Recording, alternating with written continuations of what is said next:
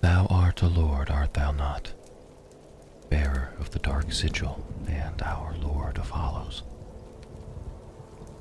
For the time thou remainst a Lord, we of Londor shall serve thee, and I, of course, am also thine. What does it mean to be the Lord of Hollows, and how does that work? Sleep well, and allow me to weave you a tale of darkness and humanity, and the one who would preside over it all. Since the day the first flame roared to life and disparity was created, the dark vied to assert dominance over the light. The Age of Fire was always meant to simply precede the Age of Dark, oft referred to as the Age of Man. As during the Age of Fire, the gods and those akin to them were at the height of their power and ruled over the land, strength provided to them by the flame. But as the flames waned, so too did their strength.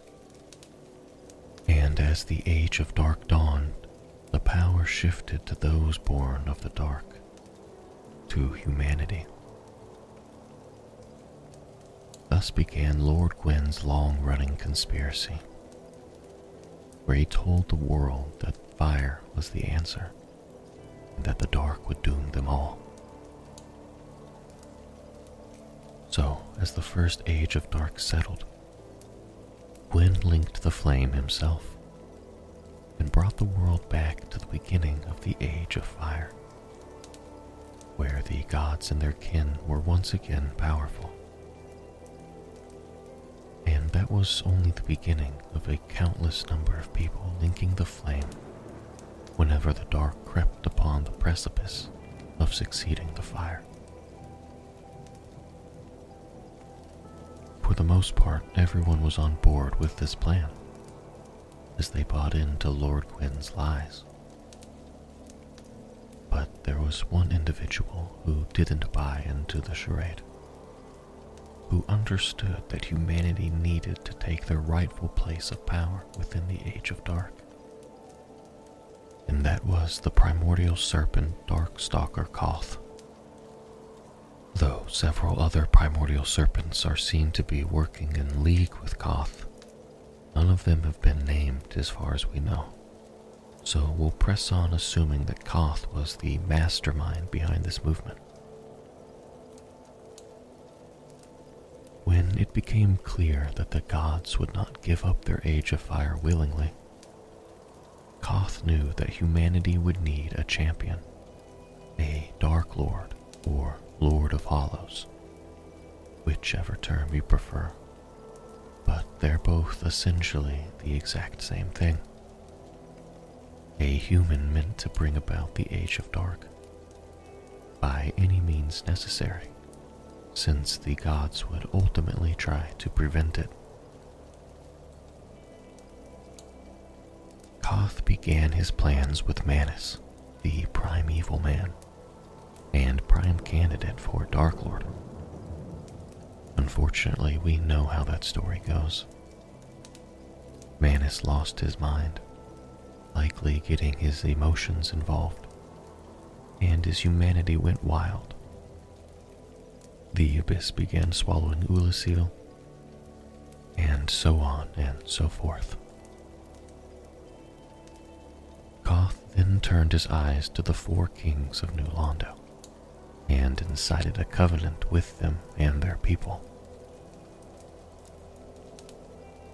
This covenant was known as the Dark Wraiths, and Koth granted them the art of Life Drain, which was said to be the legendary power of the Dark Lord, and allowed them to sap humanity from other humans to keep their own replete. Which seems harsh, but was necessary for the sake of truly bringing in an Age of Dark.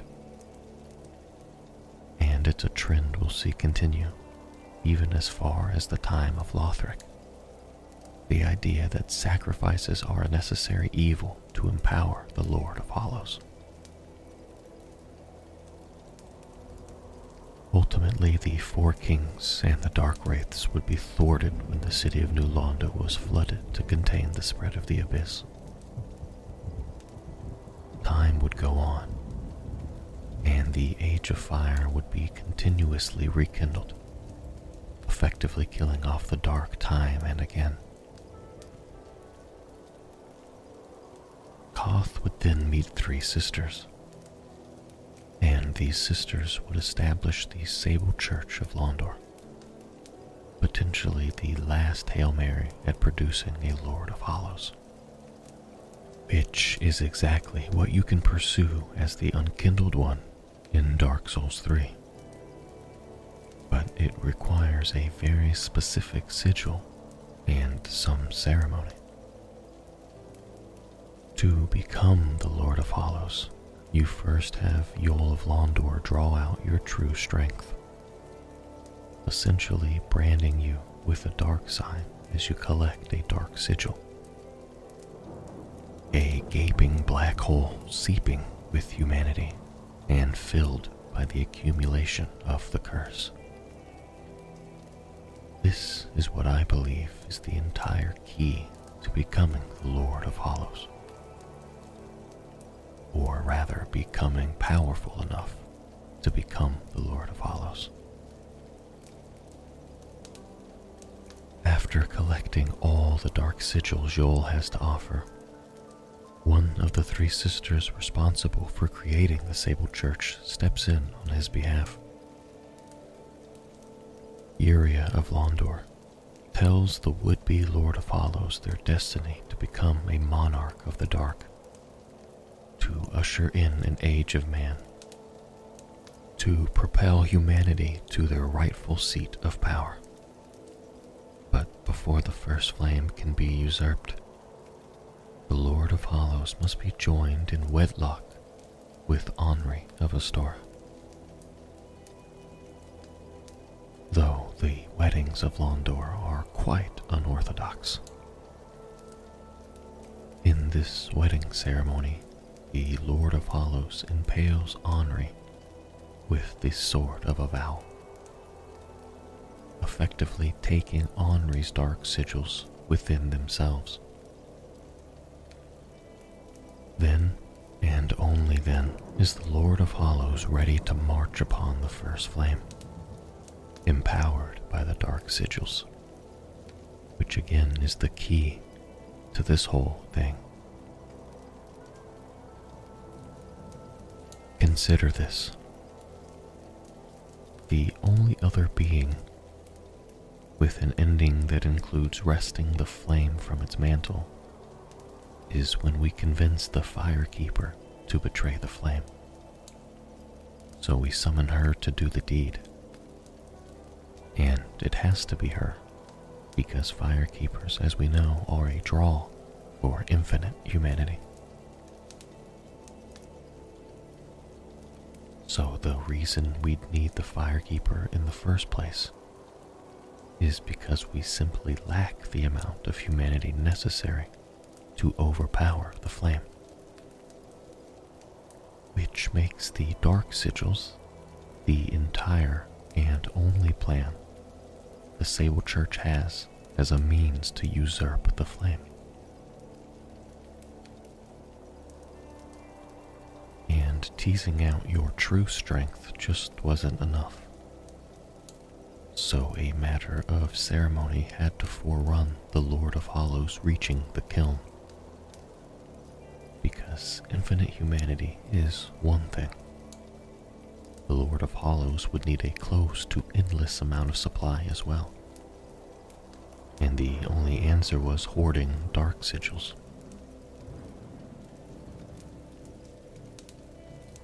Which goes back to the idea Koth had from the beginning with the power of Life Drain and sucking humanity out of others.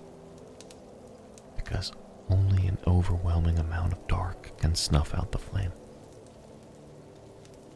An experiment we've likely already seen failed before in the eldest sister of the Sable Church, Elfrida, who herself is unkindled, meaning at some point she had some sort of direct contact with the First Flame. And if the Black Church's agenda is any indication, she probably tried to become the Lord of Hollows with her dark sigils.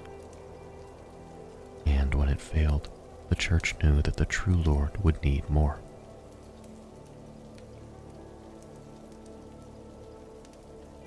So the Lord of Hollows isn't uniquely anyone special. It's essentially just someone with an incredible amount of humanity, who, I suppose, unlike Manus, didn't allow it to consume them and go wild. So Koth and the Sable Church found their candidate and set them on the path of gathering as many of the dark sigils as they could, until it was enough to rip the First Flame from its mantle, allowing it to truly die out, as the Lord of Hollows heralds in the First Age of Dark, without any embers or resemblance of a flame left to rekindle.